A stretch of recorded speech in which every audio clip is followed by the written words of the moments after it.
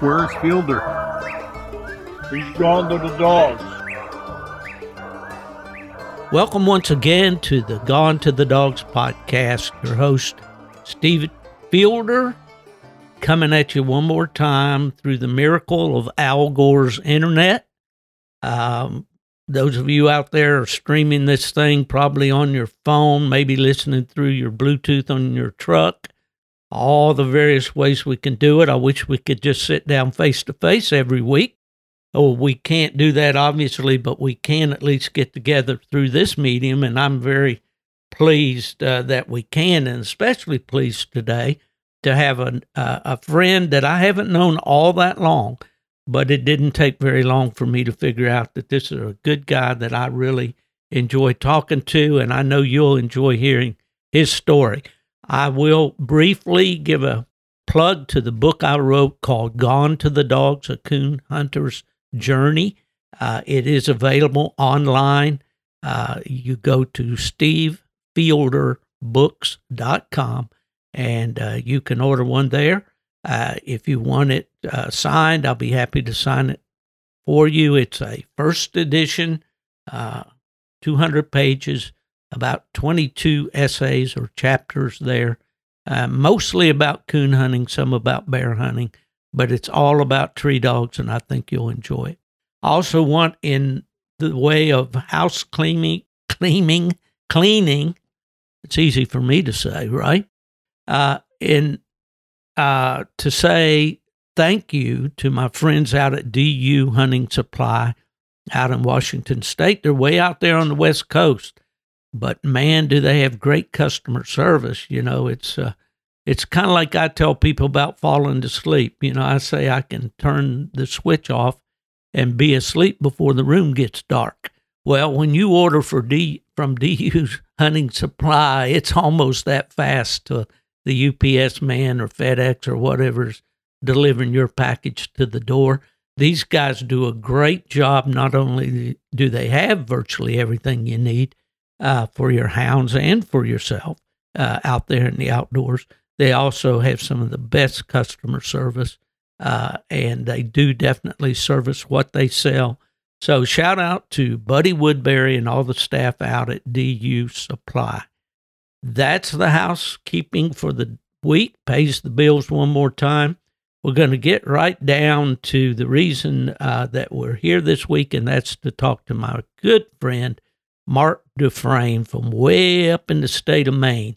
How are you doing, Mark? I'm doing good, Steve. Thanks for having me on. Well, I appreciate you sitting still there for all that windy introduction and advertising and all that. But and the funny thing about that is Buddy doesn't require me to do that, but I do it because he's good to me, and I want to reciprocate a little bit there. I'll give Buddy a plug. I've bought all my stuff from Buddy for years now, and I tell you, I don't think there's a better person when it comes to customer service on their product. That's what I hear from everybody. That's been my experience, and I know that those guys really do bend over backwards to get to the problem. You know, they answer a lot of questions every day of guys calling in having issues with their electronics and so forth. But, well, that's great to know. A lot of houndsmen use DU Hunting Supply for sure. Mark, you are an interesting guy. I first ran into you at the American Plot Association Breed Days in Greenville, Tennessee, I believe was our first meeting. If you remember, otherwise, you can shake my memory here. It didn't take much. You know, that was the first time we actually got to talk and visit. I'd seen you around a little bit here and there, but that was the first time we actually spoke, I guess. Yeah, it was great, and some of the people there, you can't say enough about that gathering. Tremendous gathering. Isn't it? I mean, you don't have to be a plot guy, even. I mean, most of the people there are plot people, of course, and they come from all over the country, just like you being there from Maine. And my dear friends Joe and Nancy Hudson were there at that first meeting that we had. They come from the UP of Michigan, and they come from Florida, and they come from all over the country there. And I would kind of liken that to an old rendezvous like the fur traders had back in the day, Absolutely. wouldn't you? Yeah, absolutely. What have been some of your observations about breed days? Just take us a little trip there, if you would.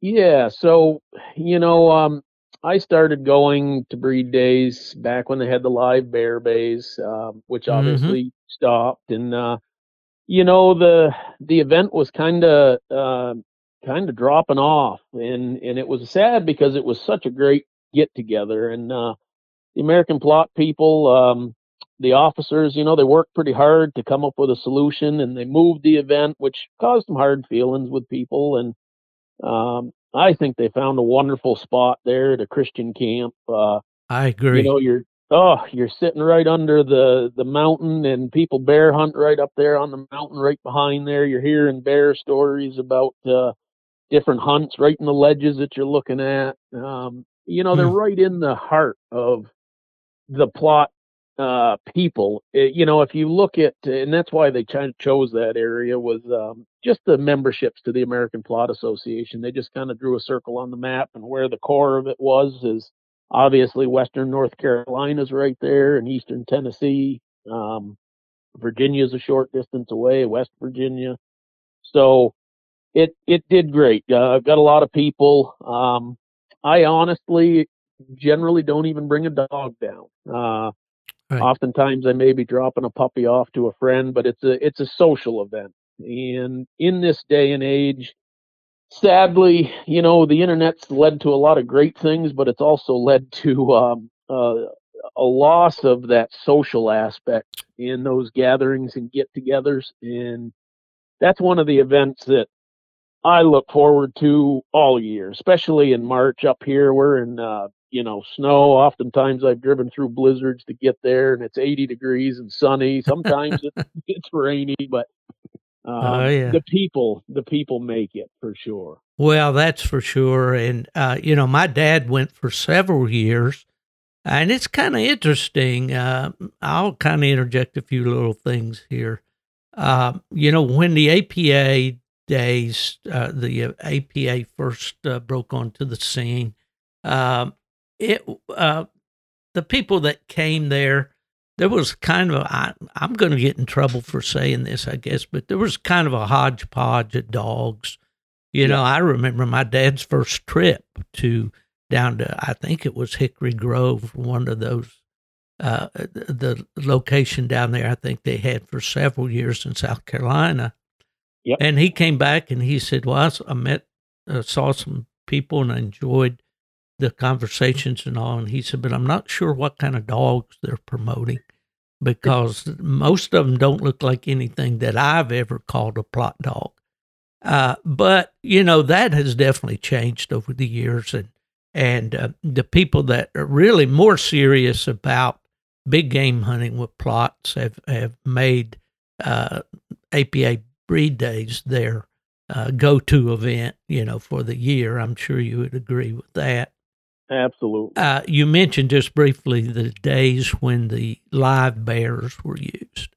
And, when I was with the National Plot Hound Association, I was president in 79 and 80. And in 1979, I started what we called the National Plot Hound Association Bear Championship.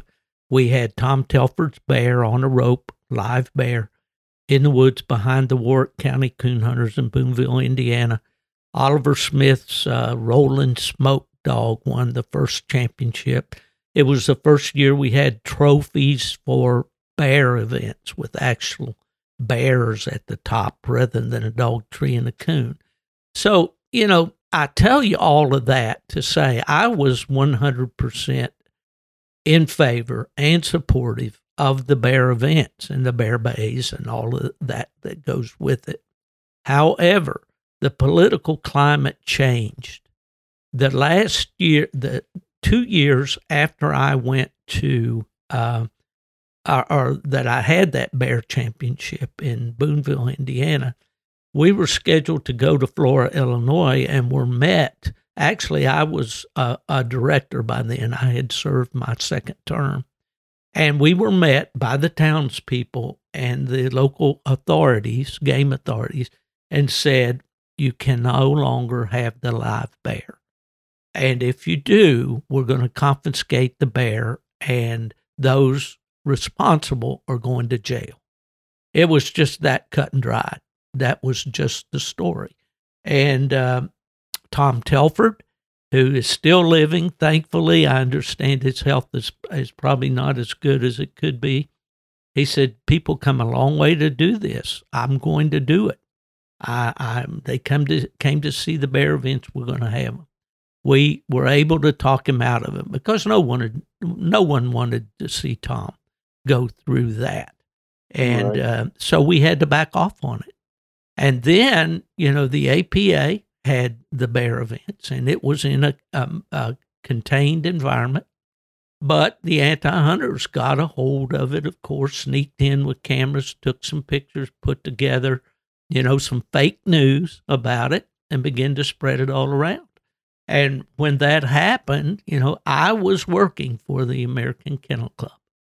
The American Kennel Club came to the American Plot Association, who was their parent club at that time, and said, we have gone to our attorneys, we have gone to focus groups and everything else, and we cannot find a way to defend the live bear anymore. Now, I told you all of that, Mark, to say that there were a lot of people who said Fielder was at AKC. He could have stopped that. He could have changed that. He could have made that different. He's the guy that should have stood up. And Sadly, there's no standing up to those people. No. And as we're seeing, it's just become worse and worse and worse. And, there's nothing one single individual could have done to prolong that anymore. It's just the way times are changing. And sadly, that's what happened. Well, this is my podcast, so I took the opportunity to plead my side of the story. I don't blame you. And some people can rebut that if they want to. They're certainly entitled to. But that's the way it was. And then, like you say, they moved the event to Greenville. I had a website. I'm doing too much talking. I'm going to curtail this here. But anyway, I had a website called plotdogs.com. And we had a plot reunion there in Greenville, Tennessee. And, man, we had plot people from all over. Colley came up from Louisiana, and Steve Hurd came out from Kansas, and Gene White was still living, and he was there, and on and on. We just had a great gathering there in Greenville. What a beautiful spot. And when I heard that APA was going to move their breed days there, I said, man, that's a good decision for sure. Yeah. Well, yeah, it is a great gathering of plot people, and it's in March. Is there a specific weekend in March that they have? Or Yeah, it's always starts on Thursday or Friday. It's usually around March 17th, whatever that. Yeah. Okay. Excuse me, whatever that day falls on. Right. Well, there's I think there's tent camping there, is there not? Yes, there's tent camping. There's hookups for campers. There are a limited number of cabins and hotel rooms on site. And there's also very easy hotels access. That's one thing that I really like in Greenville is, the town's just up the road, 15 minutes. You got hotels, dining, lodging, everything you could need. Yeah, for sure. Okay, well, that's enough about APA breed days, I guess. We ran that rabbit down. We took that rabbit path and we caught that sucker. Okay, let's talk about Mark Dufresne here a little bit. Give me some background. Where'd you come from and how'd you get here? Sure. I'm not sure how many people are interested, but we'll lay it out there. So I was born in Western Massachusetts, which is oddly enough, I say the state of Massachusetts and everybody cringes, but I can assure you where I grew up in the hill towns, was much like Eastern Tennessee and Western North Carolina. We grew tobacco, farm tobacco. That was a major crop. We were just simple hill folks. The world kind of went on around us, and obviously it eventually caught up to the place. I moved out of there when I went to college, went to school for wildlife biology, and traveled the country working some different jobs. Enjoyed that, but always done taxidermy. I guess I started that when I was about 8 years old, and that was always kind of a fallback job. So that's kept me busy, and that's currently what I do. And up here, I do the taxidermy as well as guiding bear hunts, and gets me a chance to hunt a little bit more with the dogs and work on the breeding program. Well, as you mentioned that, doing that, I've noticed that you've been, especially lately, doing some work on bear skulls. Yeah, you want to talk about that a little bit? Sure. I do. Well, being in the business so long, you kind of learn that there's weak points in the products at certain areas. One of those is this is my personal opinion, is bears. There's a lot of bear forms out there, but unfortunately, some of those forms are not really what they should be, and they've gotten very expensive due to our building back better here in America. Everything's 10 times more expensive than it used to be. So I got tired of paying a lot of money to try to fix stuff, and as a result, I see a lot of these bears. I see them up close and personal through training season, and especially the big bears. The look was never right on the big bears, so I just set to sculpting one day a change out head that I could use. Some of the bodies, the mannequins were all right, but the heads were really weak. So I set to work on a change out head that I could use in my shop here and sculpted it, and then molded it. And now I can pour those whenever I need them. I can manufacture one right here in the shop. Well, that's terrific. I saw a bobcat that you did. I kind of jumped back. I thought it was coming out of the screen, right in my face. You can put them back to life. There's no question about that. You bet. Well, I think you mentioned the fact that you are a wildlife biologist. You are a Maine guide. You are a taxidermist. You are a breeder of what I would consider the upper crust, the Plott dogs. I think the reason that I would put you in that category, Mark, is based on the degree of seriousness that you put into your dogs and into the breeding and all that. And I think that's a really good story for our listeners to talk about, how you got started in Plott dogs. We get criticism on these podcasts because they say, well, every guest that we have says they got started coon hunting with a 2-cell flashlight and a coal oil lantern. Not me. So, and the typical question is, how'd you get started? Sure. Give me just a little Cliff Notes version of how you got involved in hounds, first of all, yep. And then we'll progress to the Plott dogs. Absolutely. So, my introduction was farm life, I guess, and we were always, my entire life, from my earliest memory, we were dog people. We hunted whatever you could hunt with dogs, whether it was rabbits or bobcats or bears or whatever.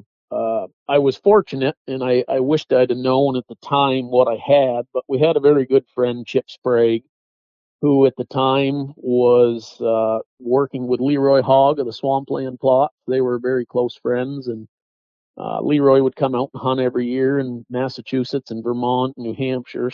And anyways, the first time I got to go is I was sitting at the bar room waiting for the old man to finish his beer, and Chip came in, and it was a Friday afternoon. He said, "You want to go bear hunting?" And I don't even remember how old I would have been, maybe 10.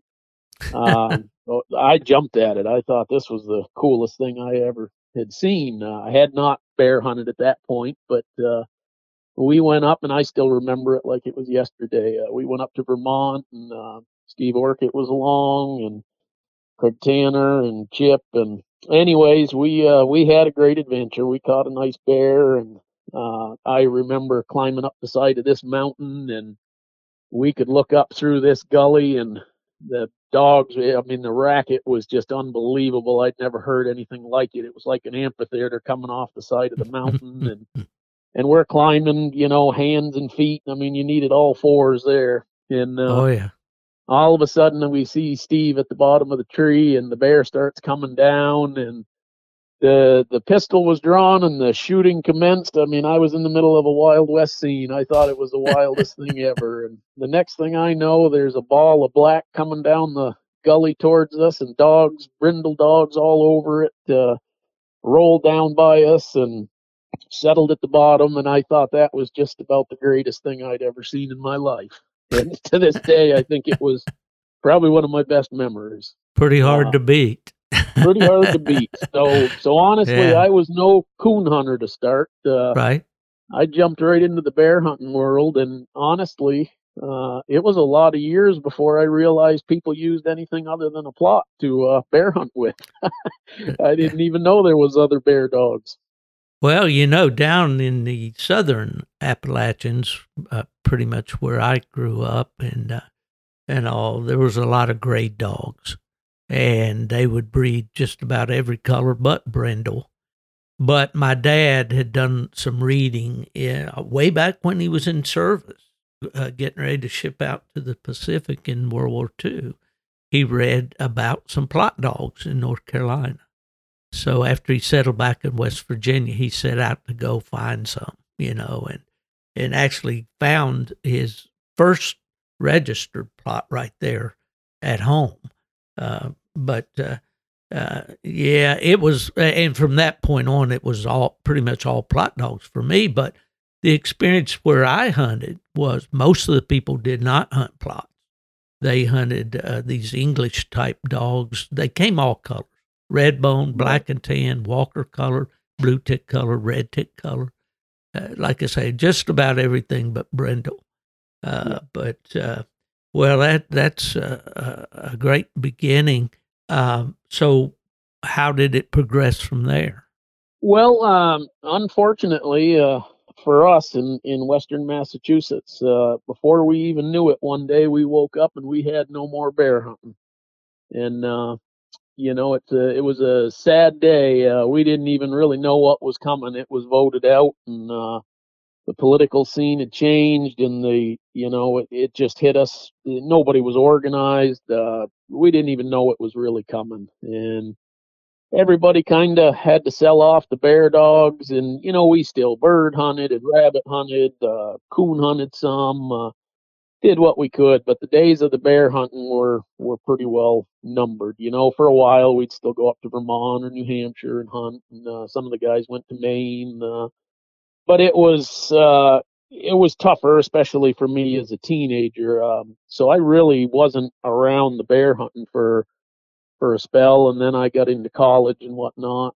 And then I worked around the country, lived out in Oregon for a while, and got to assist on a few problem cougar catches and some dogs. And of course, that was exciting. That sort of reignited a little, and ended up settling back home here, and made the mistake of going bear hunting with some friends again, and it was all over from there. I had to have dogs, and I started with every conglomeration you can imagine. Whatever it was that I could afford, I was trying it. And sadly, there wasn't a lot that was working. The dogs of the past that everybody had, it was gone.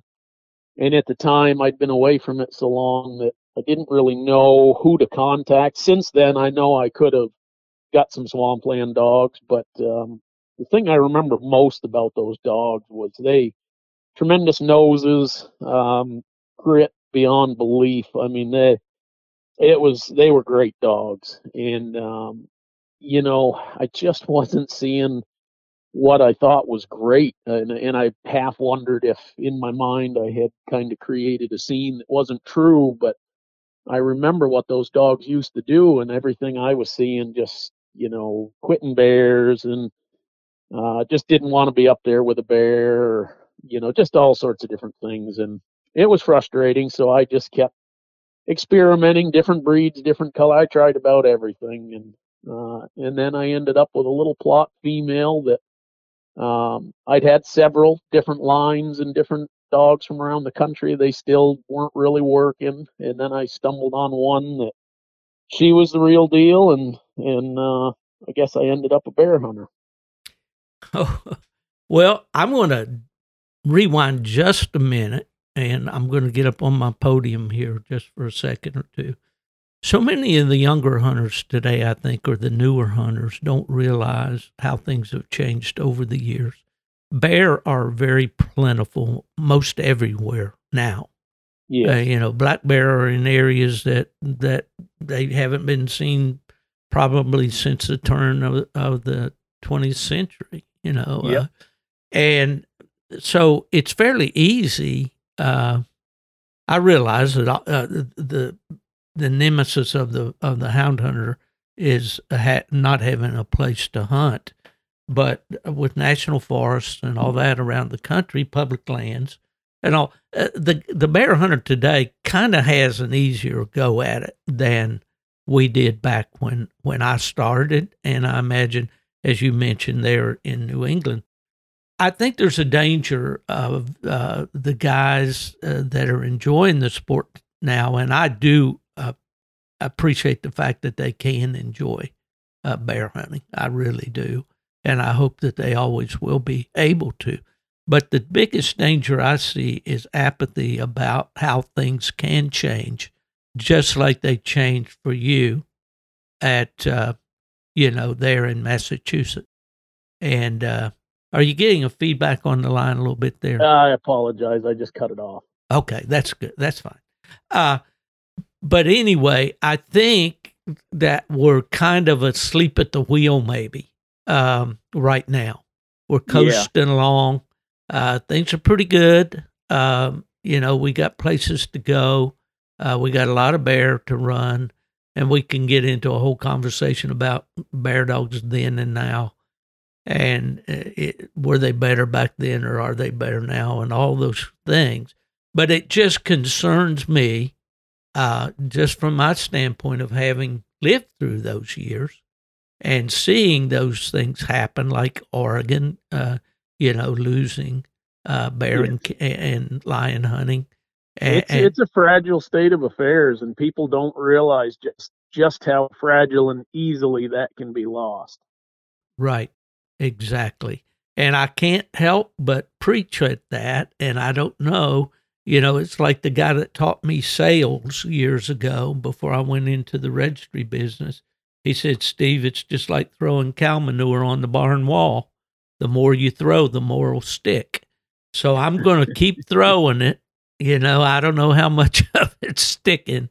But, in a nutshell, guys, be aware. Be aware of the rules. The regulations, who makes them, get to know those people.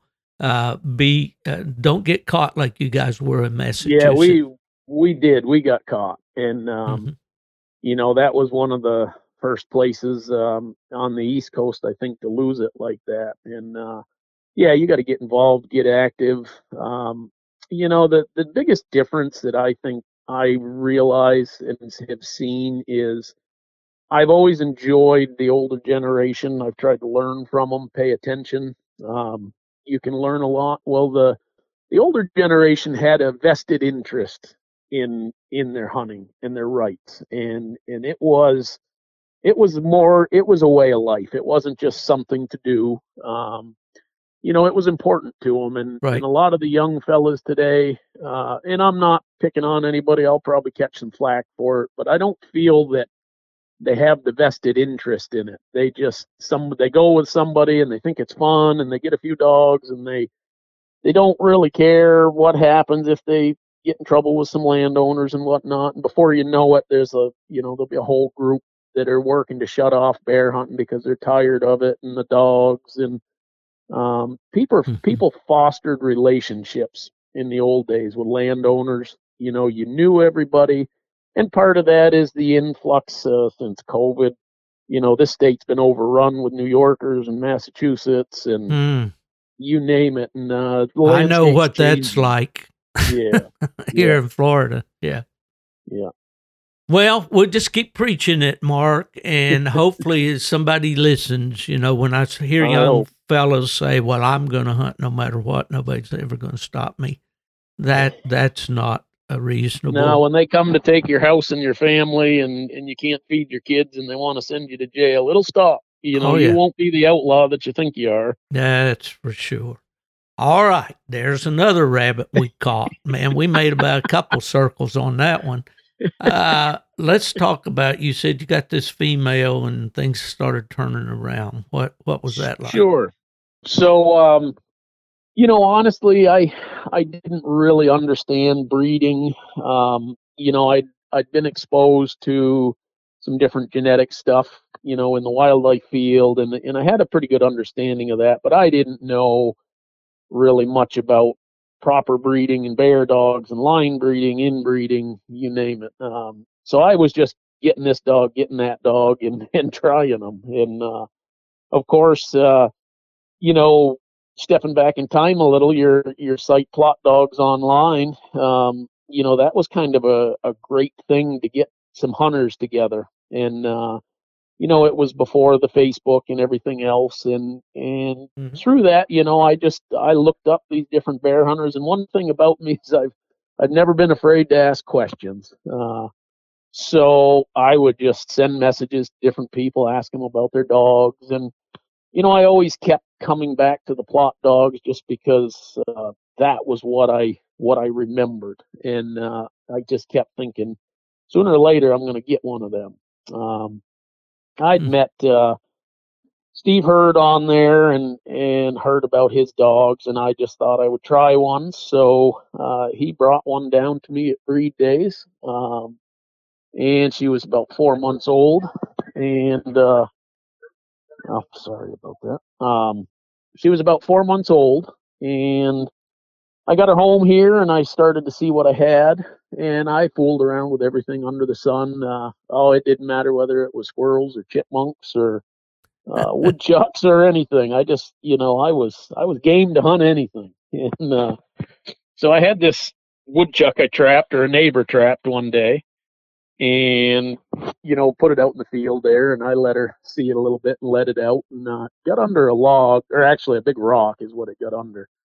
And I'll tell you, that little girl, she sat out there, I don't even remember if it was 6, 7, 8 hours, and she dug and she dug and she barked and carried on, and got to the point where about 9 o'clock at night, I thought the rock was going to fall on her and kill her. She was so far under it, and it was a pretty big rock. So I went out there and caught her, and I thought, well, that was interesting. She certainly had more drive than anything else I had tried. She was about 10 months when bear season came in, and brought her into a bear in the tree. She was riding around in the truck, went with some friends. She barked pretty good at it. It was just a few days later, we were hunting over there again in Vermont, and the big dogs were cold trailing a bear up on the hill and kind of coming down towards a major highway. And we'd circled out to the road to sort of watch if they came. And there was a high tension line that ran along there. And oddly enough, for some reason, I looked over my shoulder and felt like something was watching me. And it was a huge boar, 300 plus pounds, just stood up to mark the telephone pole. And he wasn't 20 yards from us. And I said, wow, look at that. And, all the big dogs were out. The only thing we had in the truck was little Bryn, about 10 months old. So Dan Dockham was along on that hunt, and we ran over to the truck and grabbed her, and it run into the same side that the dogs were cold trailing on, but down at the bottom of the mountain. So we grabbed her. She never saw the bear, but we got about 25 yards from where the bear went in, and boy, she got on her hind legs, and that head went up, and she just went to roaring.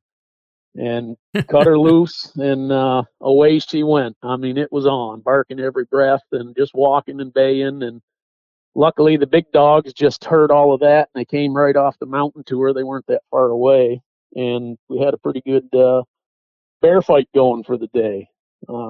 She ended up being the last one that we caught. She wasn't barking towards the end of it, but that was, 5 or 6 hours later or whatever it was. And she was still following along though. So I liked what I saw. And, she just kept getting better and better as time went on.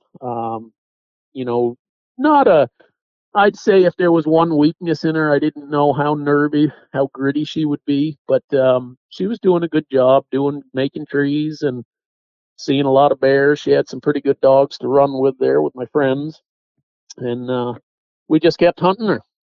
And how old was she there when you put her on that big bear? She was 10 months old when she was on that bear. Yeah. And just got lucky it didn't turn around and thrash her. Yeah. Well, let's rewind just a little bit. Now, she came from Steve Hurd.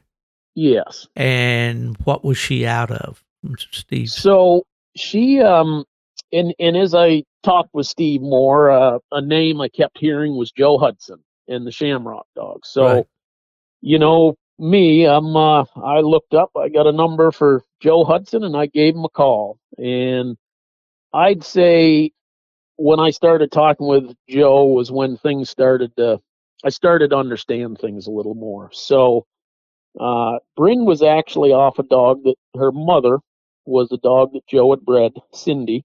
And that was off of Joe's Ellie dog and his Digger dog. So Ellie, very, very nice dog. Yes.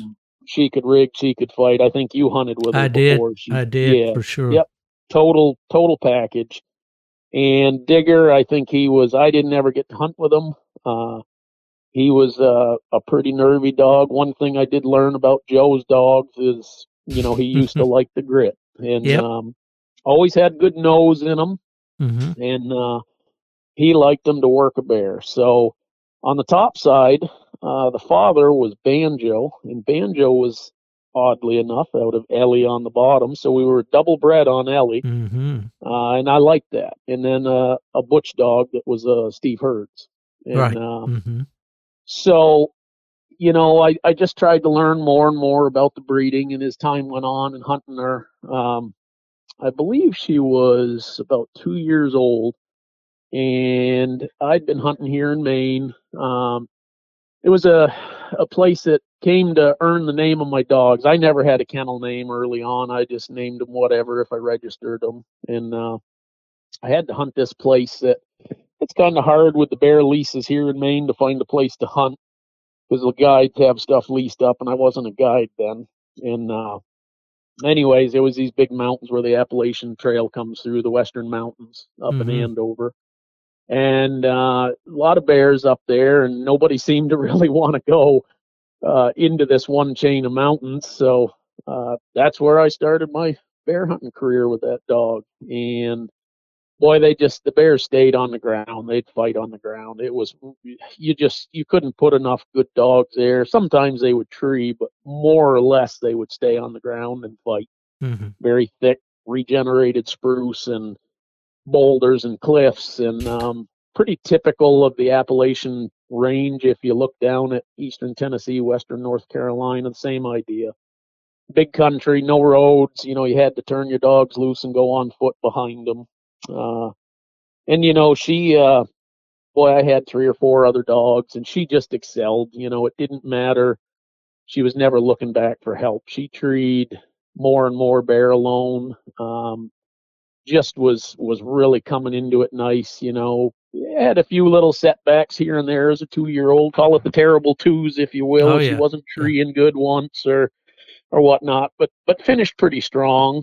And as I came into later season, I was hunting some cornfields over in the Freiburg area. There was this one particular field, the farmer was having a lot of trouble with bears. And so I'd been hunting that a little bit the tail end of training season. The corn came in, and I went back up there to Andover to hunt.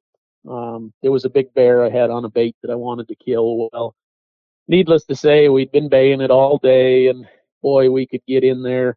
50 yards away and it would break, 50 yards away and break. And as the day went on, the dogs dropped off. And there's old Bryn all by herself, still hammering, barking every breath. And it was getting late. I mean, this had gone on from daylight, and it was now 4:30 or so, which was just, I had about a half an hour of daylight left.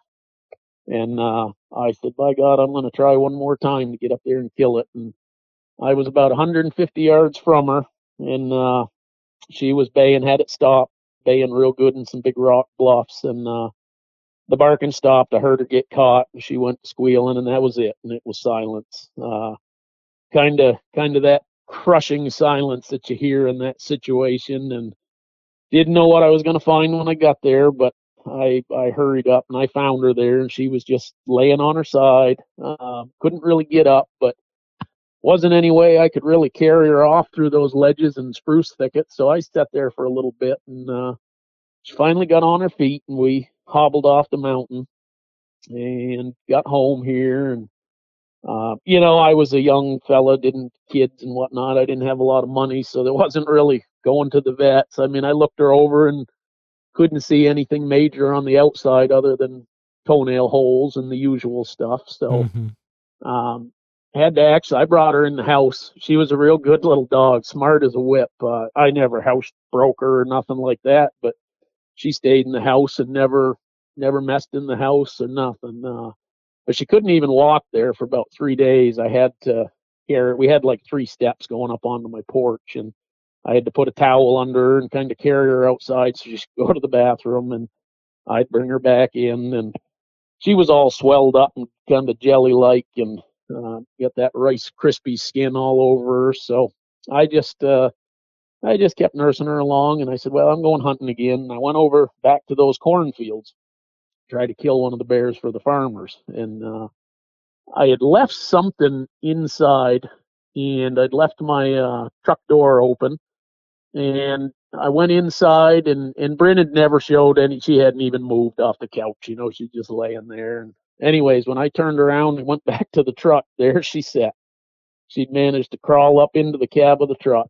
And wow. I looked at her and I said, what are you doing? And it was the funniest thing ever. She looked away. She wouldn't look me in the eye. She looked out the passenger's window. I said, get out of there. And she moved over a little to the passenger side. I said, all right, you want to go that bad? I'll let you go for a ride. Never figuring I'd do anything with her other than she'd go for a ride. Got to the cornfield, and she'd hunted that in training season, so she knew where we were, and full of bears. And boy, she jumped right over my lap, kind of fell on her face when she jumped out because she wasn't feeling real good. But into the corn she went. And actually, I had to catch her because I hadn't even collared her. I kind of tackled her, threw a collar on, and I said, well, if you want to go that bad, go. And I'll tell you, it wasn't 5 minutes, and she was bayed solid right in the corn. And they'd come out of there. I cut a couple dogs in. So they drove it out, and they treed it. And I walked into the tree, and she wasn't treeing much, but she was sitting there looking up. And you could tell she was hurting.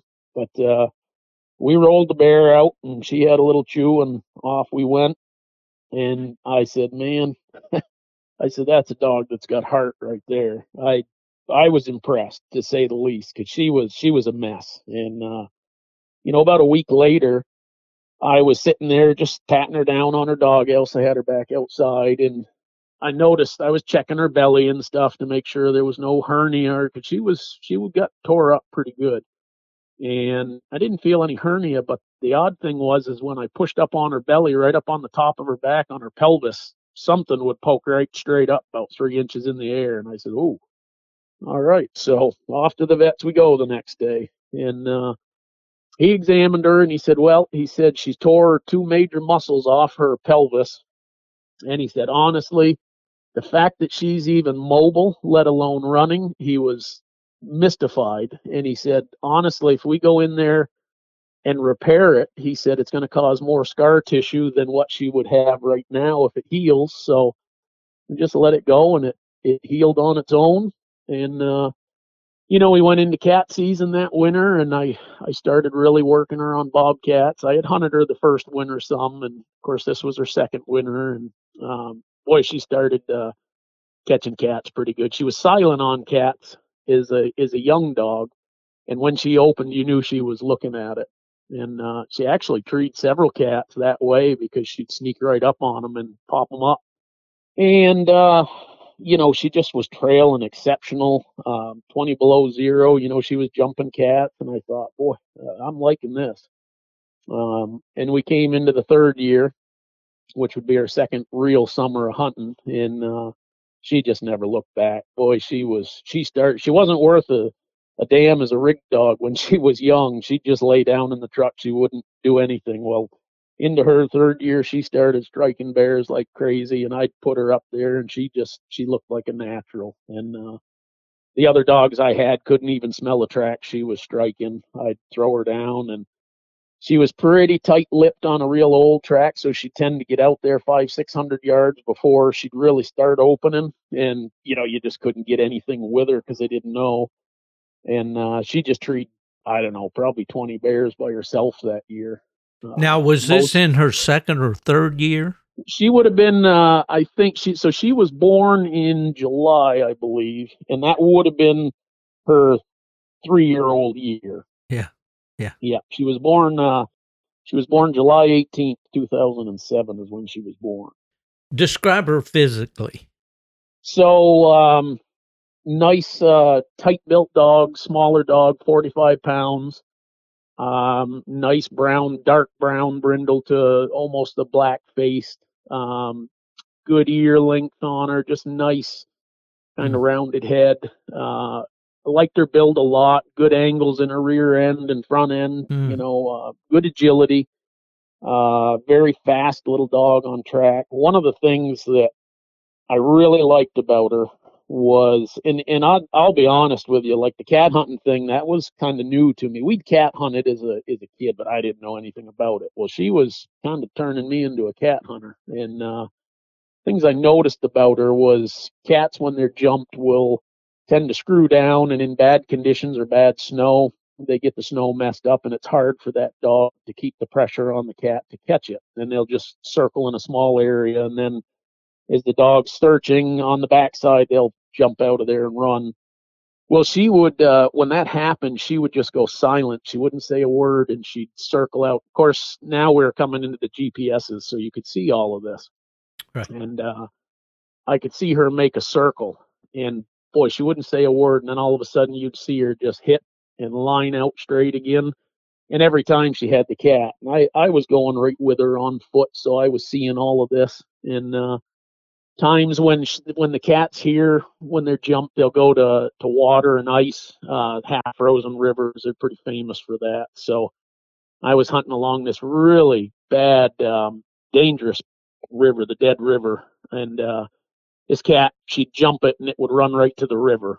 And curious enough, I noticed it right away, but she'd hunted that spot a few times, and what she would do is she would just run down the bank of the river. She had amazing winding ability, and the cat would cross the river, and then he would run along the ice on the other side of the river. So instead of her trying to follow where the cat went, she was just running down the river 100 yards, and when she could smell that the cat peeled away, cat figured it was safe, she would cross the river, and then she'd get right on the track, screw him down again, he'd come right back to the river. So she did this a dozen or more times, and she was actually gaining on the cat, and it was really bad conditions, probably 15 to 20 below zero, windy, mealy, icy snow.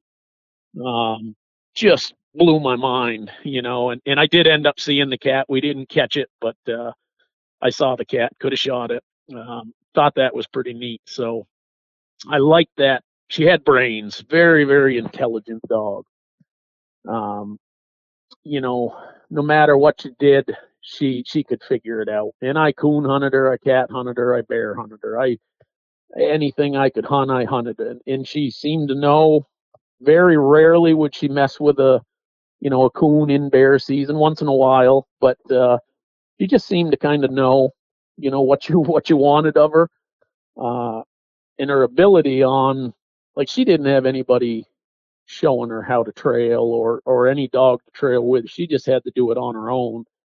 And her ability to find the game when the track got tough, it just really made me take notice. Yeah. She just had an uncanny ability to find where the game was and get it jumped on its feet.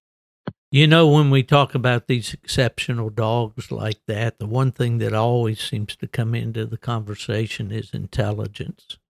You Yeah. know, and that can be that can come to bear in so many different ways. You know, I always like to say that I like a pup that's intelligent enough to absorb the training that I'm trying to give him. You know, but the natural ability is of course always to me more important than something that I've tried to train in. But the cat stories are particularly fascinating to me. I've never been a bobcat hunter, although I have been on bobcat hunts. In fact, I probably one of the last times I hunted bobcats was with Joe and Nancy Hudson up in the snow up there in outside of Kearney, where they live, and one of the best books, and I might have mentioned it on a podcast before. It's called Tales of Old Traveler by a Florida cat hunter named B.S. Jones. I thought that was kind of a apropos name for a houndsman. Sure. But he had this foxhound, Walker foxhound, that was, by the time he wrote most of the stories about him, the dog was already old. But he had those kind of uncanny abilities, like you say, Bren had, you know, to get up on the cat and be smart enough to know when the cat has moved out and all that.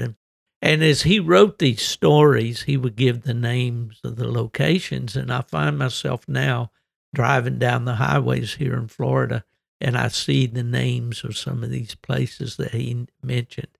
And I look and I see condos and housing developments and all that. And I think how great it must have been back in those days. And actually, I probably could have met the guy when I was down here in Florida in college in the 60s, when it was all orange groves and cattle ranches, you know. But I love those cat stories. You and I mentioned a little bit about it, and I want to talk about this too, about your recent trip to West Virginia when we finish talking about Bren. But one of the best plot dogs that of my experience was John Harris's Santana dog, and John hunted Santana quite a bit on cats. In fact, he got his testicles frozen or frostbitten, and he was sterile, wasn't he? He was. And when my dad wanted to breed this Bronco's Fancy Julie female, that was our best bear dog at the time, we couldn't breed to Santana because of that, so we bred to his son, a dog named Milton, and got some good dogs out of that cross. But anyway, let's get back to Bren. Did you breed her at all while you had her? So I did. Now, looking back at it, I was a fool for not breeding her sooner. But, you know, I kind of went on a mission to try to learn as much as I could. I'd had I don't want to say several, but I've tried a number of other Bluff Creek dogs, and what I found was, you know, their stick or grit was not quite what I needed here in Maine. Some parts of the country it was perfect, but where I was hunting these bears, they preferred to stay on the ground, and I was struggling a little bit with the dogs not getting enough pressure on, so I was trying to learn much as I could about grit and nerve and Joe's dogs, and I was traveling around the country hunting a little bit. Tried to hunt with different dogs to actually see them instead of just taking somebody's word for it. And that's where I actually met Joe Walker and Norman Walker down in West Virginia that were friends of John Harris's, and I hunted with John, and I spent several years down there hunting with those guys. Tried different dogs, just experimenting. And, you know, I wanted to get the right dog to breed Bren to. You know, as time went on, I was impressed with her ability. One thing about the cat hunting is it enables you, at least here in the North Country, we're doing it on snow. So the way I hunted, I went with the dog, turned her loose and went right behind her. So you're seeing this stuff in the snow that the dog is trying to work through. And times when you're scratching your head in a bear race, you wonder what's going on. You could actually see what was going on with the cat hunting, and I believe it really turns them into exceptional trail dogs. And when you're right with your dog, encouraging them, a lot of dogs they may give up and come back, and then somebody just jumps in the truck and goes somewhere else. Well, with the cat hunting, you're right there with them, so you're encouraging them and you're showing them what you want, and the dog's excited that you're excited, and they tend to work a little harder, and they develop that ability to grub on a track. Right. And, there was this one, and I'll mention this. Everybody will think I'm crazy probably, but I mean, I had a friend there that saw it, and I couldn't believe it. This was happened in the course of a week. It was in January, so it was real cold here. Well, we had a January thaw, and we hadn't had a lot of snow, and we had a little 3 or 4 inch storm. And I went out and I found this cat track. It was about 45 degrees actually when I found it late in the afternoon. It was kind of melting out. And anyways, I put the dog on it, and it was going down into this river bottom. And as I got down there, I could see she was trailing. We'd had a little tiny skiff of snow the night before. And anyways, what had happened was there was shell ice. The swamp there was 2 rivers that came together, and it's sort of lowland. So the water levels had come up with the melting, and then it had froze up again. And so we call it shell ice. And so there was a lot of ice suspended about 2 to 3 feet off the actual ground level on the bushes and trees. And I got out there and I saw her trailing, and I thought, goodness gracious, I said, this is, it took me a while to get across the first river, and I got out there and I was falling through ice, and luckily the water had gone out of most of the ground there. And I get out to where she was, and that little skiff of snow had wind blown before this warm up. So what I'm getting at is conditions is everything with the track, and it was warm enough that the scent was good. So I get out there, and she's on top of the ice, and it's pretty much just black ice, clear. And she nose right pressed to the ice, and she'd trail around. She'd bark every now and then. So I managed to get out there by her, and I couldn't believe. I looked, and she was very intent on doing what she was doing. She didn't mind me, didn't look at me, didn't come to me. So I started looking underneath the ice, and about 2 feet below her, some of that little bit of snow that we had blown in the wind in the cracks. And so there was a little skiff of snow underneath, and that cat track was down underneath. And my friend Trevor was there. So she was trailing that on the ice. The track was about 2 feet below, but the scent conditions were optimal. And we took about 2 hours to get across that ice field, about a quarter of a mile. And then she ended up running and treeing the cat. And unfortunately, it treed about 100 yards into New Hampshire behind the house, and there's no cat season there. So I had to let it go, and it was a great big tom. And, man.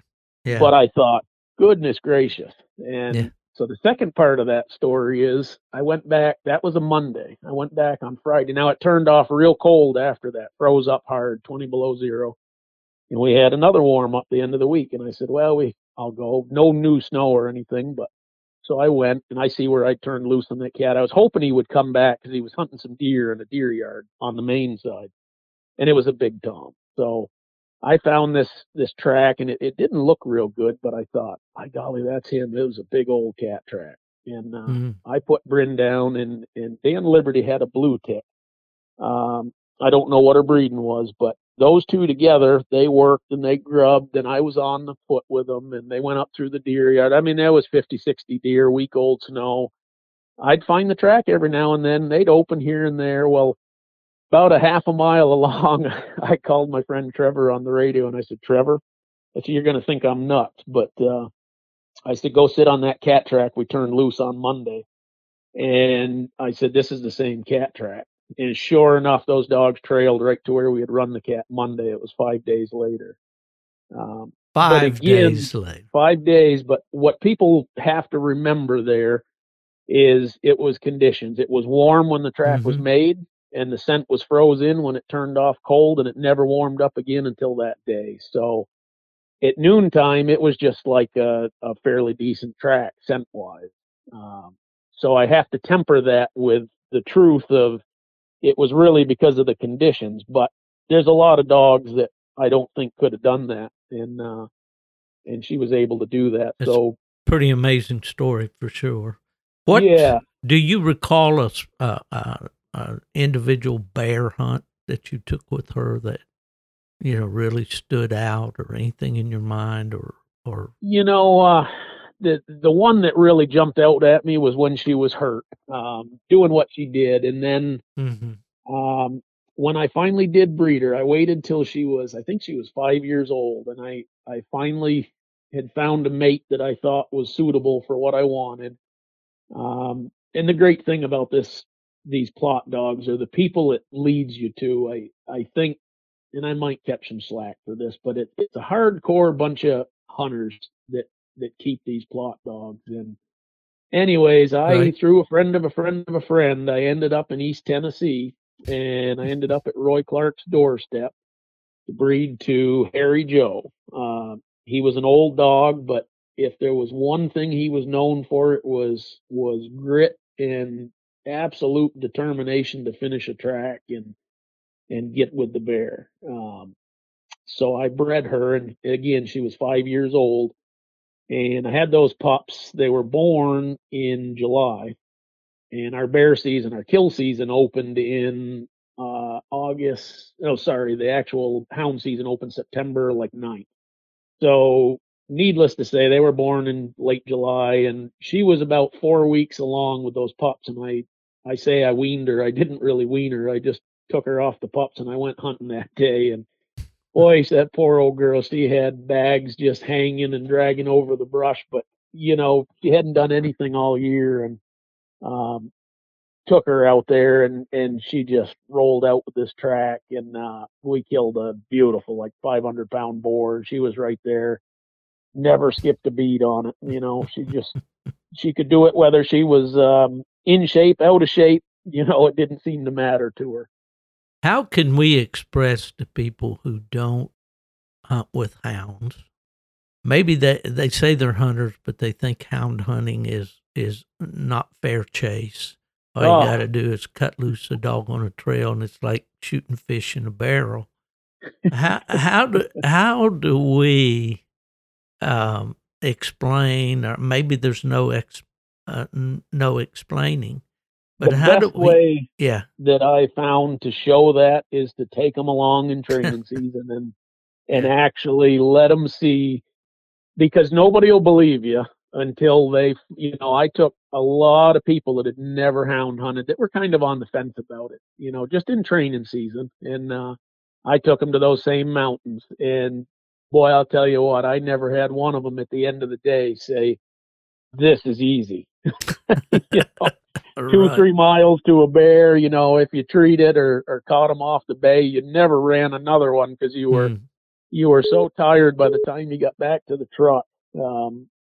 Dehydrated, you couldn't carry enough water in those mountains to, so you dry years, you were spent. And people really earned a new respect for what those dogs do and what they have to do day in and day out on those bears. Well, that's true, and I know that the Michigan Bear Hunters, I was fortunate to serve on their board for several years when I was up there, and that was one of the tactics that we used when we had a pending bill, or if bear hunting was being threatened, or just maybe a newly elected representative, senator, whatever. Take him bear hunting, let him see firsthand. And I think Clay Newcomb worked with the Michigan Bear Hunters Association. They did some video and so forth, some CDs But at any rate, I agree with you wholeheartedly, Mark, that there's nothing like seeing it firsthand. Right. And, right. I grew gives you a respect. Right. I grew up as a kid in the home of a bear hunter in the Southern Appalachians, in those rough mountains, in those days when you walked all day some days. and it was dark when you came off the mountain, and someone would pick you up, hopefully, Yeah, and take you hopefully. back to your vehicle. And I didn't think about that because that's all I knew, about how physically taxing it is. Right. And then as I get older and I go down to the Blue Ridge and to the Smoky Mountain region, and like you mentioned, East Tennessee and all that, and I look up at those mountains, and they're steeper and taller than the ones we had back in, West Virginia. Our highest mountains are in the 4,000 foot above sea level range. Theirs are in the 6,000. Yeah, But, exactly. And I look at those and I think about the ruggedness of those hunters and the determination. And I read the stories of how they struck a bear over on Raven Fork or something over by Cherokee, and the dogs run all the way across Smoky Mountain, they call it. And then they go over into Tennessee and they follow them, Right. on foot. Yeah. And I'm like, what?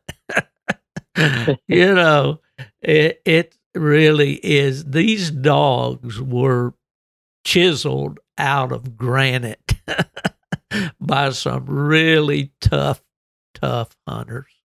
And and that's always amazed me in the story of the Plott dog.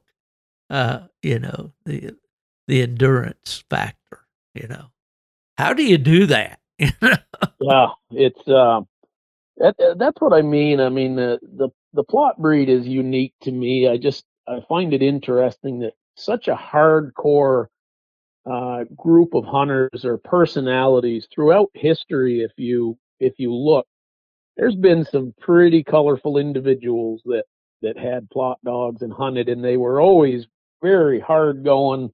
I mean, you take some of those East Tennessee, Western North Carolina guys. They'd travel. They'd pick up.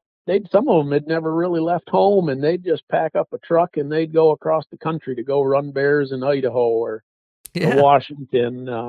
That's a pretty tough individual back in the day. Oh yeah, yeah, for sure. Yeah, I love the old stories, the stories in the mountains. Dearly love visiting with Roy Clark. That was one of my disappointments this year at APA Days. I was only there one day. My mother, we knew that time was getting close, and so my brother and I ran down for one day, and I didn't get to see Roy. I did get to visit with several of my friends down there, but anyway, what a great. He just epitomizes the Southern Appalachian bear hunter to me. He does, and there's, in all fairness to the bear hunters down there, there's probably hundreds that are just like him. He just happens to be the one that I know that I stumbled on through dumb luck, and he's willing to talk to you and teach you. And and boy, he's taught me a lot for sure. I wouldn't be where I am now. I mean, that was, I crossed Bryn onto his Harry Joe dog, and only had a few pups out of it, but boy, it put me in the bear hunting business.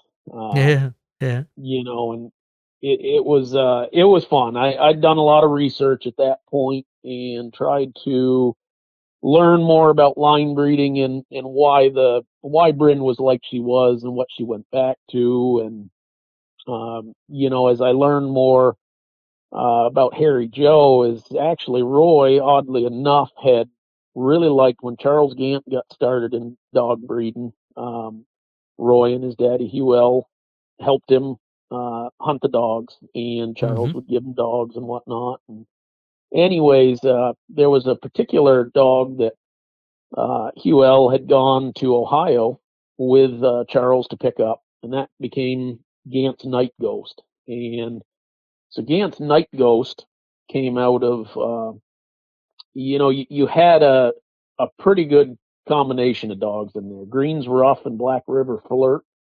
So you're going back to Joey Boy and Green's Daisy May and Smithfield's John, Burnett's Bell. Well, oddly enough, what I learned was, there's some particular dogs that were in a lot of bear dogs when I traced them back. And obviously, when the plots were originally registered, there was a lot of Ferguson bred dogs. Oh, yeah. So that always got my attention. But Smithfield's Fly, North Carolina Tom, and Nickel Stormy were three dogs that basically coming out of one cross of Smithfield Smoky and Smithfield's Cubby. And boy, I saw those dogs, and everybody's bear dogs that I hunted with, like, they seem to be in there. Now, this is way, way back, but if somebody's line bred and carefully selected and worked on those dogs, I think it still has a bearing today on their abilities and traits. And, Joe Hudson's, the Shamrock dogs, if you go back through those, you're going to have the Butch and Jill cross. He used Bandit a lot. Yep. The Doc dog, Ursus Rowdy's in there. I mean, it's the same dogs. They go back to the same Smoky and Cubby cross, the Burnett dogs. Joe always said he tried to get as much of that breeding as he could back in the day. I was seeing things mesh, Murphy Smoky, again, Butch and Jill dogs, the Weems dogs, Paulson's dogs, Dennis Paulson's dogs, and the crosses that he bred around.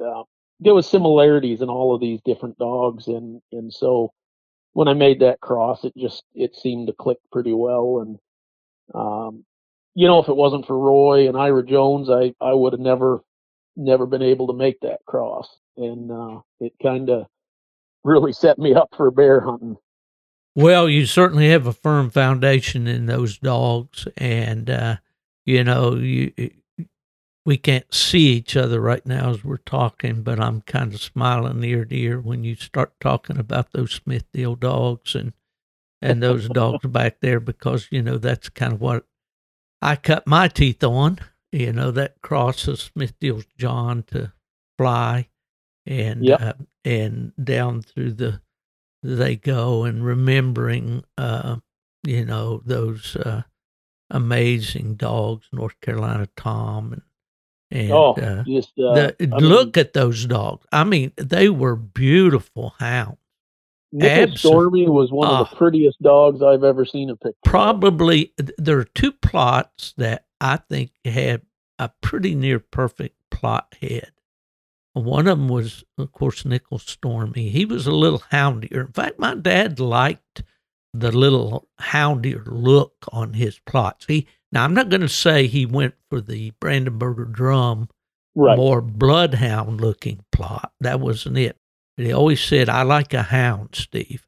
I like my dogs to look like a hound. Another dog that absolutely had a beautiful head, I thought, and looked like it had been chiseled out of a piece of hickory, was Cascade Big Timber. I always thought he had a beautiful head on him, a typical plot head, the high set ear, the blocky muzzle, the gray, all of that. But, I knew, and we mentioned this before when we talked about doing this podcast, that we'd probably nerd out here on a lot of this pedigree stuff. But if you love the breed and you've been around it for a number of years, and I know that I'm older than you, Mark, but I probably don't have as much experience with the breed as you do, because don't sell yourself short. Because you've been, I know, but you've been a student that did the research, but I just, we all want to look back to the old days and wish we could bring them back, and if I could go out there and go hunting with you boys today and unsnap Bearpin Sam, or maybe Bearpin Fancy, or maybe Julie, I'd feel good. I'd feel good that I was contributing to the hunt, because, those were, for me, outstanding dogs. And I know that Bren was that kind of dog for you. Let's, you and I have been at it about almost an hour and 20 minutes. Let's talk a little bit more about Bren, how she came along, and what ultimately happened with her. Sure. So, I just kept hunting Bren, and boy, this, I wished I hadn't waited so long to breed her. One thing Joe Hudson told me that I've never forgot is, there was, he's never been upset about a cross that he made, but there was some that he never did make that he sure wishes he could. Mm-hmm. And, that sticks in my head because I only was able to breed Bryn 3 times. First time she had 5 pups, and the second time she had 3 pups. And the last time I had an emergency C-section, and 1 survived, and her uterus wouldn't contract. She'd been so beat up by bears that that was the end of it for her, and I had her fixed. And so there was only 9 puppies total in her life, but basically everything that I have here now will go back to her one way or another. And I've tried to kind of work through those crosses, but Bryn was, even after she was fixed, that was at about 8 years old, and she was still, her longevity was impressive. Just a great game catching dog. Cats and bears she could change over, no problem. Hunted her, I think, 8 different states. You got to see lions in Utah and up and down the East Coast and the Great Lakes. She hunted a lot of different places, caught game everywhere. I think she must have been around 8 years old. I'll just tell this story. I'll try to keep it short, but she had a big heart, and as she got older, she started to get wrecked a lot more by bears, unfortunately. And anyways, we went into training season, and boy, we got on, just rigged a bear, had no idea what it was, turned loose. Well, it put 5 dogs. A couple of them ended their season, tore her up. About 9 days later, when she'd healed up, I turned loose again on a different road system. I think it was the same bear. It just, same thing. Ended some more dog seasons. I was running out of dogs. I ran her 9 times in training season, and every time the bears were on the ground, and she just got wrecked. Towards the end of the training season for bear, I could tell that her heart just wasn't in it like it always was. And boy, I was tore up. I was thinking I finally found the chink in her armor. And I called Roy Clark about it and asked him, and he said, he says, she's a smart old dog. He says, she's too old to give it up. And what had happened on one of my last hunts was I knew she'd struck and trailed and jumped this bear, and it was on the ground, and she just quit it and came out. And I was just like, I couldn't avoid the truth. I mean, that's what it was. We turned some dogs loose in there, and we got every dog we had wrecked on. It was about a 130-pound sow, and she just kind of followed along it, but she was pretty well done. Well, we have about a 2-week layoff period between hunting season and training season, and I talked to Roy again. He says, just get her on some bear kills. She'll be right back to where she was. And I had my doubts, but if there's one person I trusted for being able to get the most out of a dog, it was Roy. And sure enough, opening day, comes, and I turn loose, and wouldn't you know it, one reason or another, she ended up alone on a 230-pound sow, old dry sow, just baying out in this big bog. And I'm a nervous wreck, just hoping she'll hang in there and I can get her some help and get a bear killed to her. And it went on for a couple hours, and we were up on this. The only place we could hear them was this gravel pit on the edge of this hogback. Was this in Maine?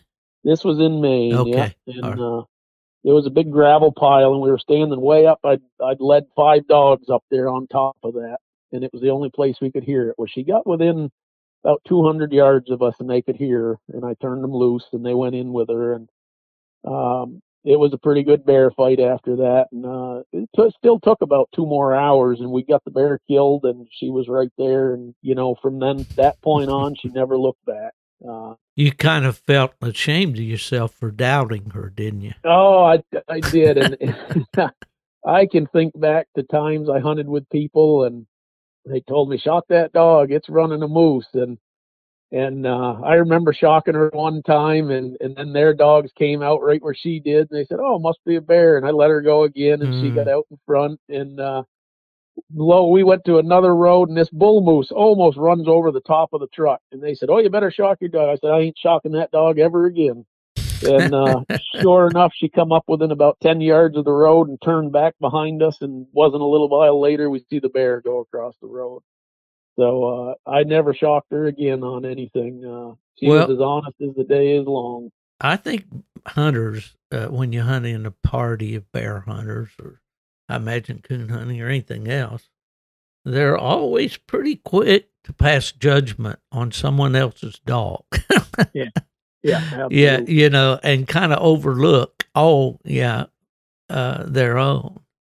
And that sometimes can have bad consequences. I remember one time losing a really nice young dog. That this guy that was in our party back in West Virginia, and I was in Michigan. My dad was hunting, and the dogs crossed, and the guy said, "Oh, those dogs are wrong. We're going to catch them off. You know, they're going the wrong way, yada, yada." Well, they weren't going the wrong way, but they did catch the dogs off, and this guy just snapped my dog up to an open pickup bed, to the strap, you know, even open tailgate. Yeah. And takes off up the mountain, and it's rough. I mean, you know, and when he got to the top of the mountain, the dog had been hung and drugged, no telling how far, you know, which is not the side of hound hunting that you like to talk about, but sometimes we need to be a little more be aware of things. You know, I hunted a lot of places with a lot of people, and unfortunately, I had to learn some hard lessons on a few. I'm very careful now with who I put down with and where, and if I know the dogs or not, because it's just so many bad things can happen to a good dog and cut their life short. Well, you bring up a point there, Mark, and I get this because I still have quite a few young hunters that contact me with various questions about their dogs training. Most of it is coon hunting related, but it could be other things too. And they say, "Well, I moved in this area, you know, and nobody I can't find anybody to hunt with. I can't, you know, I want to hunt with these guys. I want to, but they don't seem to be friendly. They don't seem to want." Well, there's another side to that issue, and I think you touched on it there. I don't think sometimes it's all about them not being friendly or maybe not welcoming, but they certainly, you know, somebody with green dogs or dogs that party doesn't know anything about, they don't know their temperaments, which is very important with bear dogs. Absolutely. They don't know about whether this dog can be trusted, you know, in terms of running off game and all of that. So it's not all about that they're just trying to be, you know, snobs. It's just being careful. They are being careful in a lot of cases. So my advice to these guys is, you know, get to know these guys. Go where the bear hunters hang out. Sit around in the fringes of the circle and listen and all, you know, and don't assert yourself as being the be all end all for bear hunting. I ran into a kid in a parking lot back in West Virginia one day. And oh man, I mean, he was about 20 years old, I'd say. And you could tell that he hadn't been bear hunting very long. He had a truck full of walker dogs. And there's no, I'm not trying to. No, I hear you. Yeah. But man, this guy knew everything there was possibly to know about bear hunting. And he was real anxious to tell me all about it, you know. And I listened to him for quite a long time. And I said, "Well, son, when you notch about 50 years on your calendar, come back and tell me how much you know about bear hunting then compared to what you know now." But, you know, and that's a temptation for us older guys to kind of say, "Hey, guys, you don't know anything." But we got to be patient with them, and we got to, hopefully they'll take, you know, like that pup I said was intelligent enough to absorb the training that we try to give them.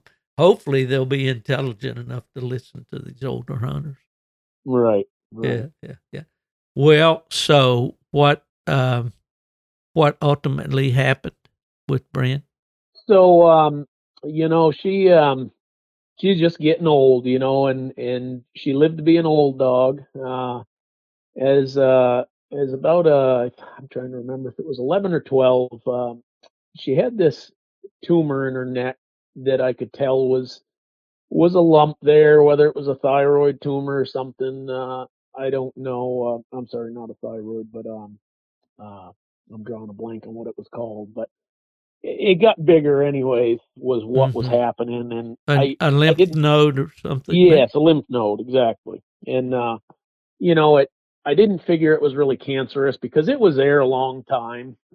But it started getting bigger, and actually, she got an infection in the neck, and boy, I had her on a pile of antibiotics, and I'd get her feeling better, and she'd go hunting and run herself down, and it'd come back, and that was a sort of a ongoing process there for quite a while, and that was through training season, and kind of had a handle on it. Well, I said I'm gonna run her till she don't want to run anymore, and secretly, as a bear hunter, the worst thing for a bear hunter, I think, is to watch your good dog get old. And Mm, when they get outrun by their kids, and they yeah. still got the heart, and she'd do goofy things. She'd get mad when they all caught up to her. She'd just go find her own bear. I'd find her hours later, bait up on one. They ran by her. She said, "I'll go find one that's my speed." She was Yeah, famous for that. But yeah. but that infection kind of came back, and then it was she was just getting old, and towards the end of it, I guess it would have been her 13th summer. I took her rigging, just to rig pretty much. She still loved to go, and just I think that tumor had dragged her down so much. And actually, what I started to notice is there was a tumor inside her belly, like she had a very large bulge on one side. Um, and there wasn't much the vets could do. I'd brought her in, and they checked the one in her neck, and they said, well, if we removed it, it's blood and gorge. All the nerves are there that control breathing, everything else. I said, well, we'll just ride it out till she can't. And, you know, it, um, it just got to a point where it was really dragging her down, and just riding the rig in July, wasn't even particularly hot, but I think she almost heat stroked on me, Mm, and I just never dared take her that last summer after that and fall. A couple times she wanted to go, but I just you didn't want to leave her in the truck if it was hot or whatever. And ended up late that fall. She's still a couple of times there. I let her go before that, and she would still go out and jump bears, but she didn't have her speed, and stamina was gone, and then when that finally hit, it was coming into November, and she was 13 and a half years old, or mm, just shy of 13 and a half. And I finally had to put her down. She looked yeah, like a skeleton. I was cooking hamburger and rice and everything trying to keep the old hmm, girl going. And she's yeah, lived inside with me for a good year now, 2 years or something. And, yeah. just wasn't anymore. Had to face the facts, and had to put her down. Well, I think that is the hardest part about being a houndsman is, these dogs just don't live long enough, you know, No, and, and they don't give up. Those good mm, dogs, like exactly. I mean, at the vets, I had the vet tell me, like, this dog shouldn't even be here. she Mm, she just didn't know how to give up. right. And right to the bitter end, she was still doing her thing, trying to do her thing. She'd roll around the yard. Sometimes she'd act a little puppyish, but I just didn't dare get her into a Sure. run, because she would run until Oh, she absolutely. couldn't go. And Yeah. I had hoped for a while, as all houndsmen do with that old hound. I think I'd hoped she would get killed by a bear, because I didn't want to have to do it, but Mm. that's the way it works. Well, yeah, to die doing something that they love is I think what every houndsman wishes, for those good dogs. Right. Well, what about in the reproductive side of things? How did she produce for you? Yeah. So, boy, I was lucky. Call it luck. I'd done an awful lot of reading and studying on genetics, and from horse breeding, the King Ranch quarter horses, to dog genetics, to I guess I've tried to dive pretty deep down the rabbit hole, and I think I was pretty lucky because I have a son of hers, Reaper, who's actually coming 10 years old right now. That I've thought a lot about this, and I believe it's a fair statement that he is as good or maybe a little better than she ever was. A little different dog than her. I cat hunted him his first year, and unfortunately he froze a testicle, and I knew I was going to want to breed him. So I never dared cat hunt him again. He just, same as her, he didn't know when to stop. And, Right. So I just bear hunted him, and the dog has just been as tough as nails. So through that first cross with Roy Clark's dog, there was a few litter mates, and I have worked uncle-niece crosses, I'm on the cousin crosses. I did a grandfather-granddaughter cross just recently with Reaper. I've been pretty lucky, and they've kept me, they're not perfect, but I'm pretty happy with them. I'm always trying to tweak it and add a little bit more mouth on the cold trail. That's a weakness I think they have in my dogs, but grit and speed is good, and they're intelligent, personable dogs. So now, was Reaper out of that cross with Roy's dog? Yes, it was. Yeah. So there was Reaper, Bondo, Grim, and Maine, and Roy. There was only the one female, and Roy asked for her, so I gave her to Roy, and she made every one of them made.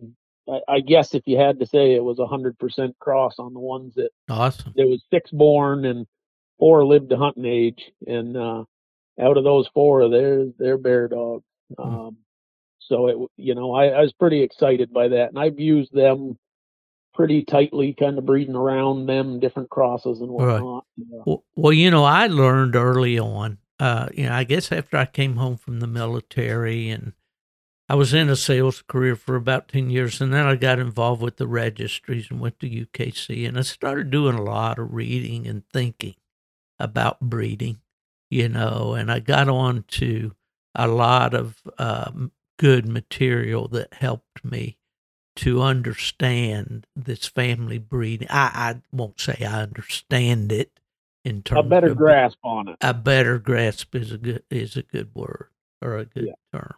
And so, I just believed that from early on, and that's kind of what we looked for, and that's what we did with our dogs. And there's a podcast called, The Story of the Bear Pen Plots that I did here on the Gone to the Dogs podcast that just kind of laid out that whole history of the line that we had. But there was a lot of that type of breeding, especially uncle-niece crosses, aunt to nephew crosses, half-brother to half-sister. Mike Cawley and I did one of those one time. It turned out very well.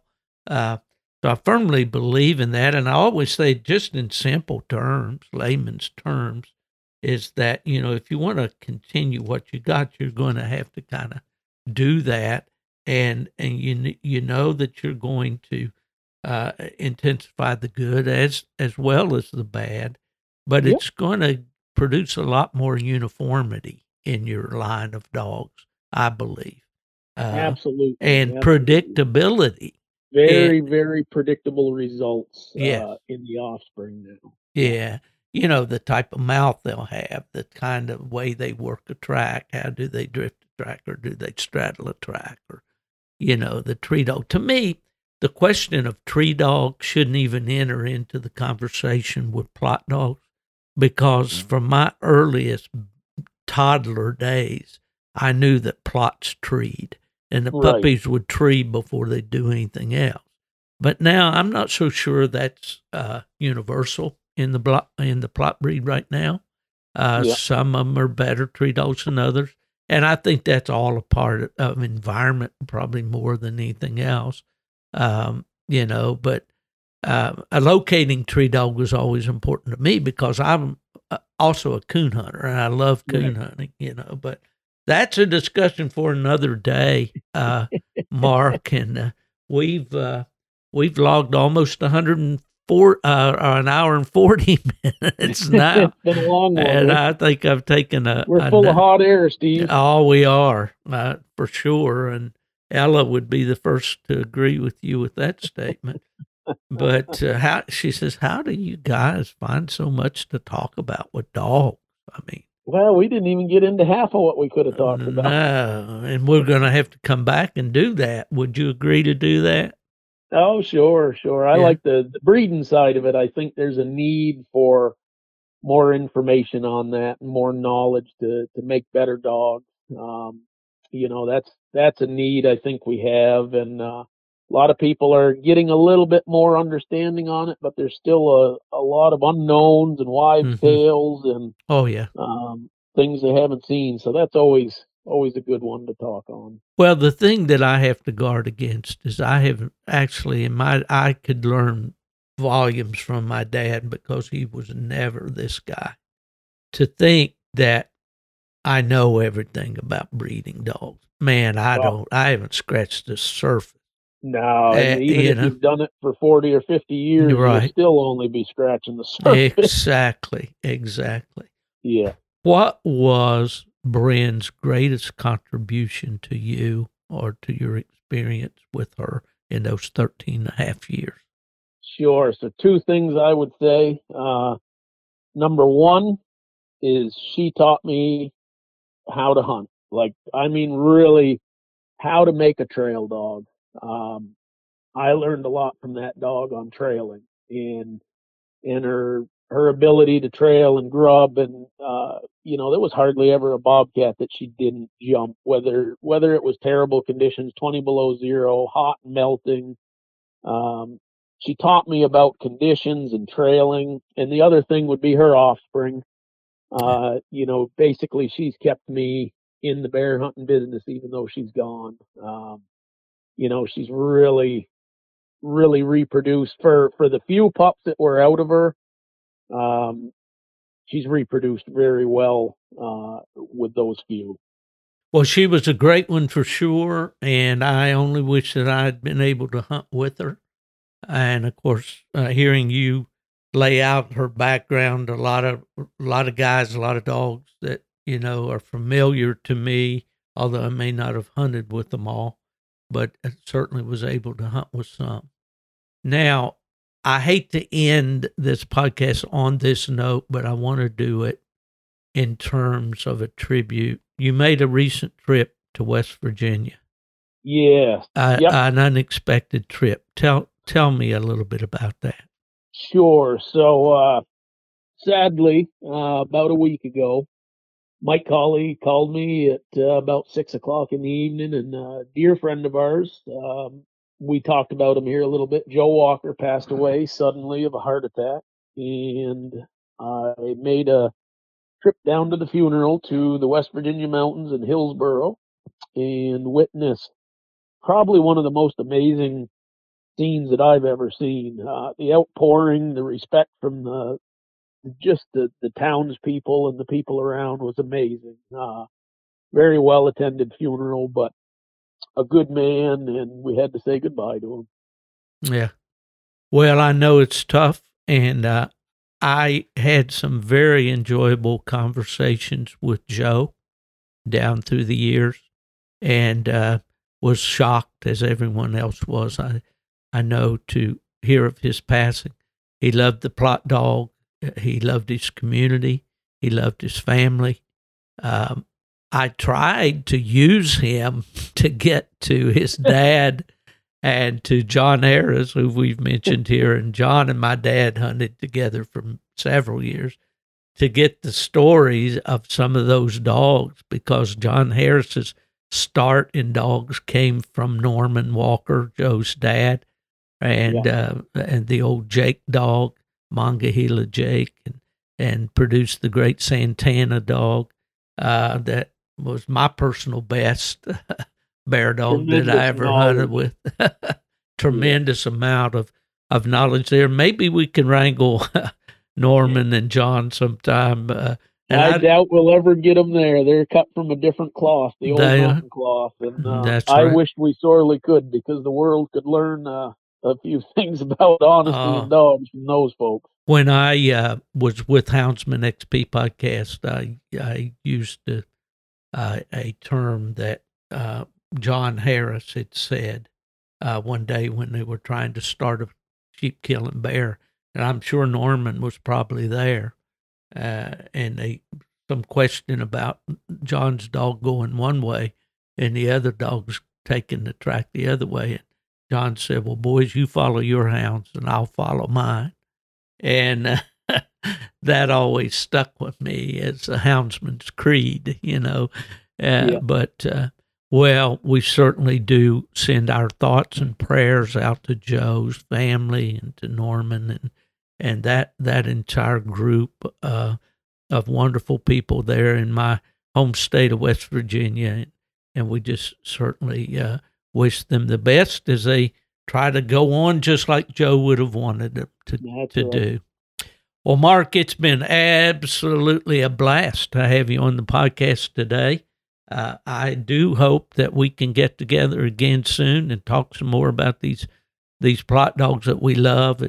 And man, like I say, you wear a lot of hats. We could talk about a lot of different subjects with you. And I just wish you the very best. You have any other travel plans for this summer? Well, there's going to be I'm thinking come October, we're going to do a little memorial hunt for Joe. And so I'm that's probably awesome. heading back I'm probably going to head down to Hillsboro and have a little hunt with Norman and Hammer and all the boys. That sounds great. God's country for sure. Absolutely. Beautiful place. Well, once again, Mark, thanks for coming on. It's been a great visit with you. I wish you the very best with your hounds going forward. And friends out there in podcast land, if anybody asks you where I am, you can, with assurance, tell them he's gone to the dogs. Gone to the dogs. That's it. Fred Moran, the Redbone Man, is in the house again today. How are you, Fred? Oh, pretty good. I got to go to the doctor today. He'll tell me at 11:30 whether how good I am. But I feel okay. Just it's like a car engine, a lot of miles on, getting wore out.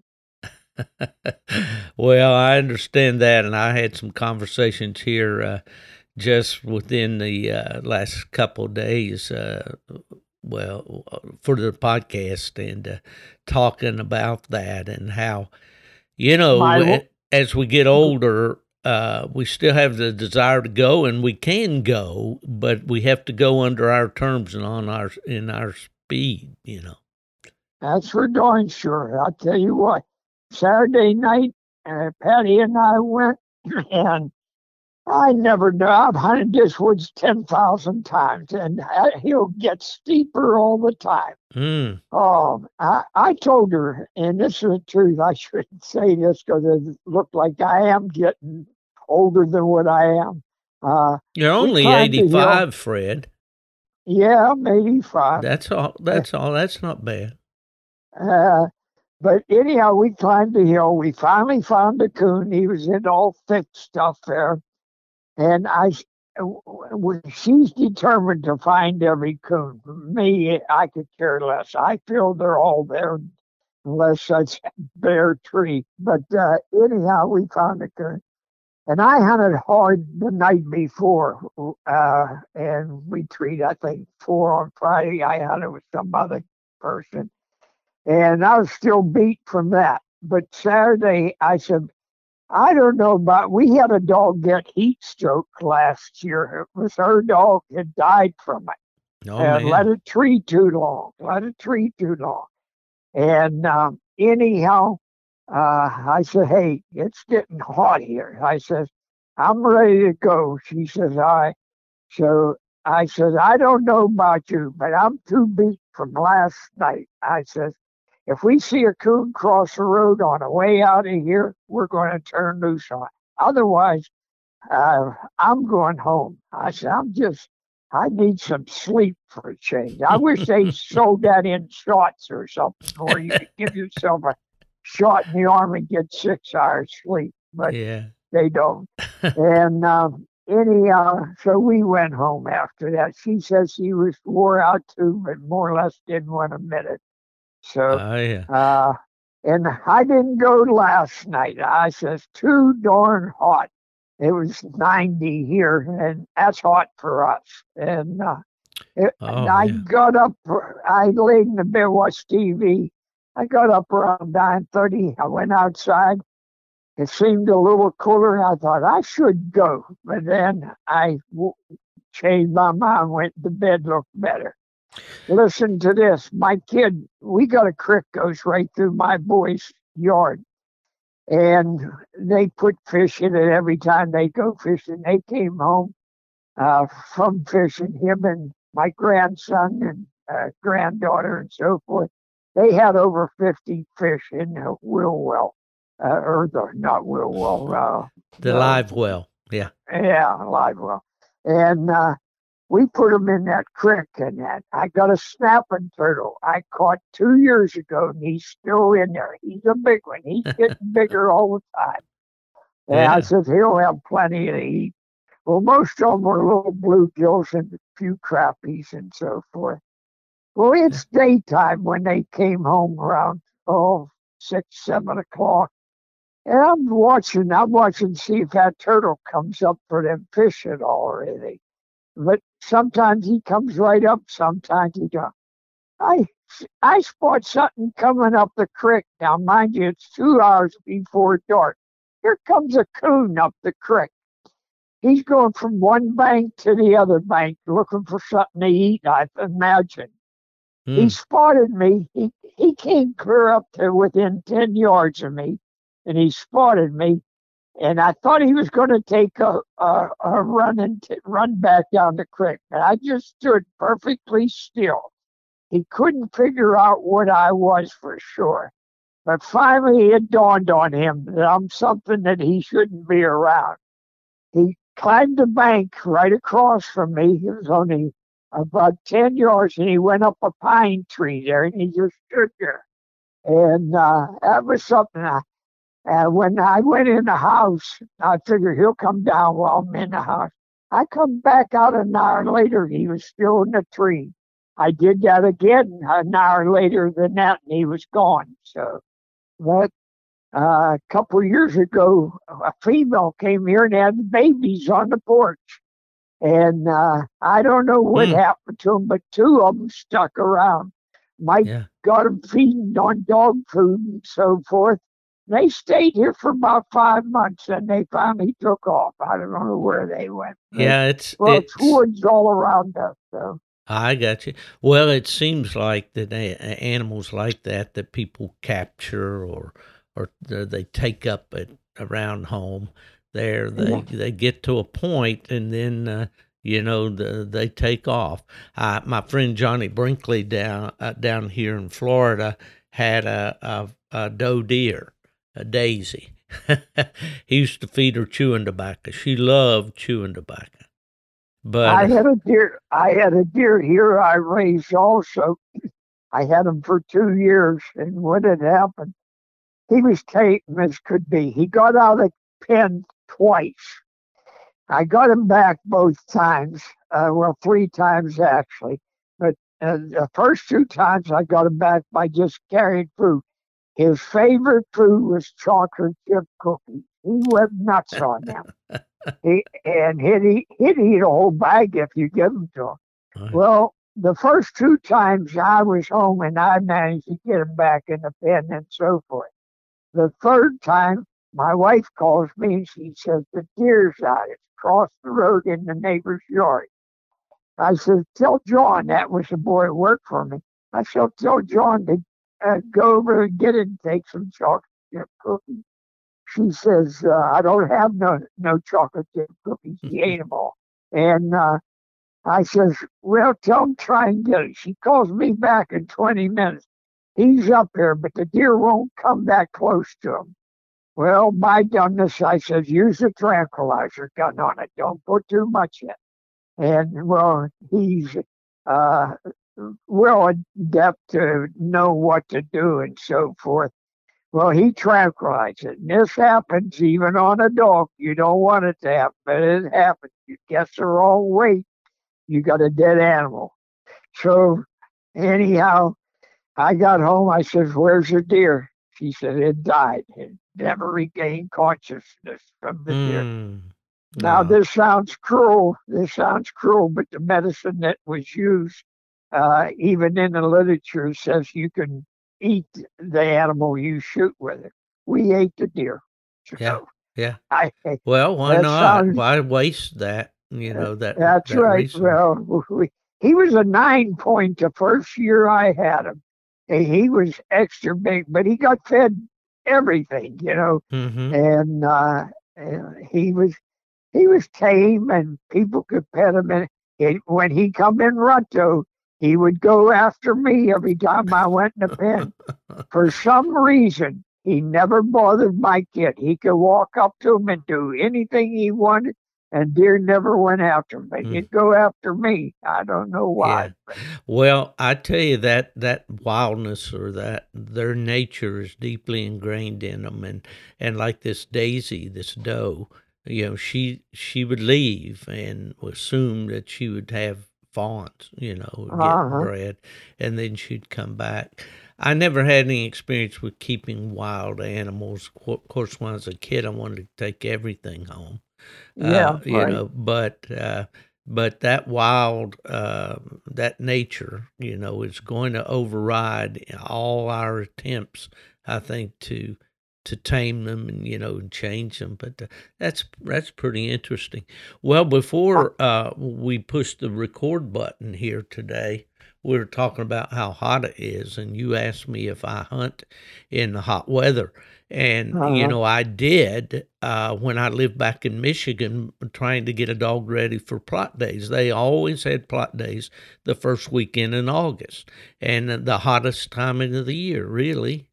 And I don't know why they did. Well, I do know they did it because of the kids being out of school. And I used to argue all the time, well, you take the kids out of school for everything else. You can take them out for a couple of days, to bring them to Right. plot days in the spring or whatever when the weather's decent. But anyway, I would be out there, hunting in that hot weather. Michigan gets very hot and humid in the summertime, but Oh, it's not fun. It really isn't no, fun. I go. I go a lot of nights I shouldn't go. Like you say, that last year, we had 3 dogs, 3 neighbors, and we took us a good half hour to get over there. And them dogs were really panting. I paid no attention at first, but then I noticed that they were really gagging, 2 of them. I said, "Patty, we better get these dogs and get out of here." Well, one of mine, and I had 2 dogs, and one of mine, he was showing a lot of sign, but I figured if I get him to a creek, we got him down in the creek, put hardly any water in that creek, but what there was, we got wet mud all over him and everything else, and got him in the truck. My third dog wasn't affected at all. He walked with us on the way back to the truck. We got him home, scored him off good with a hose and stuff like that.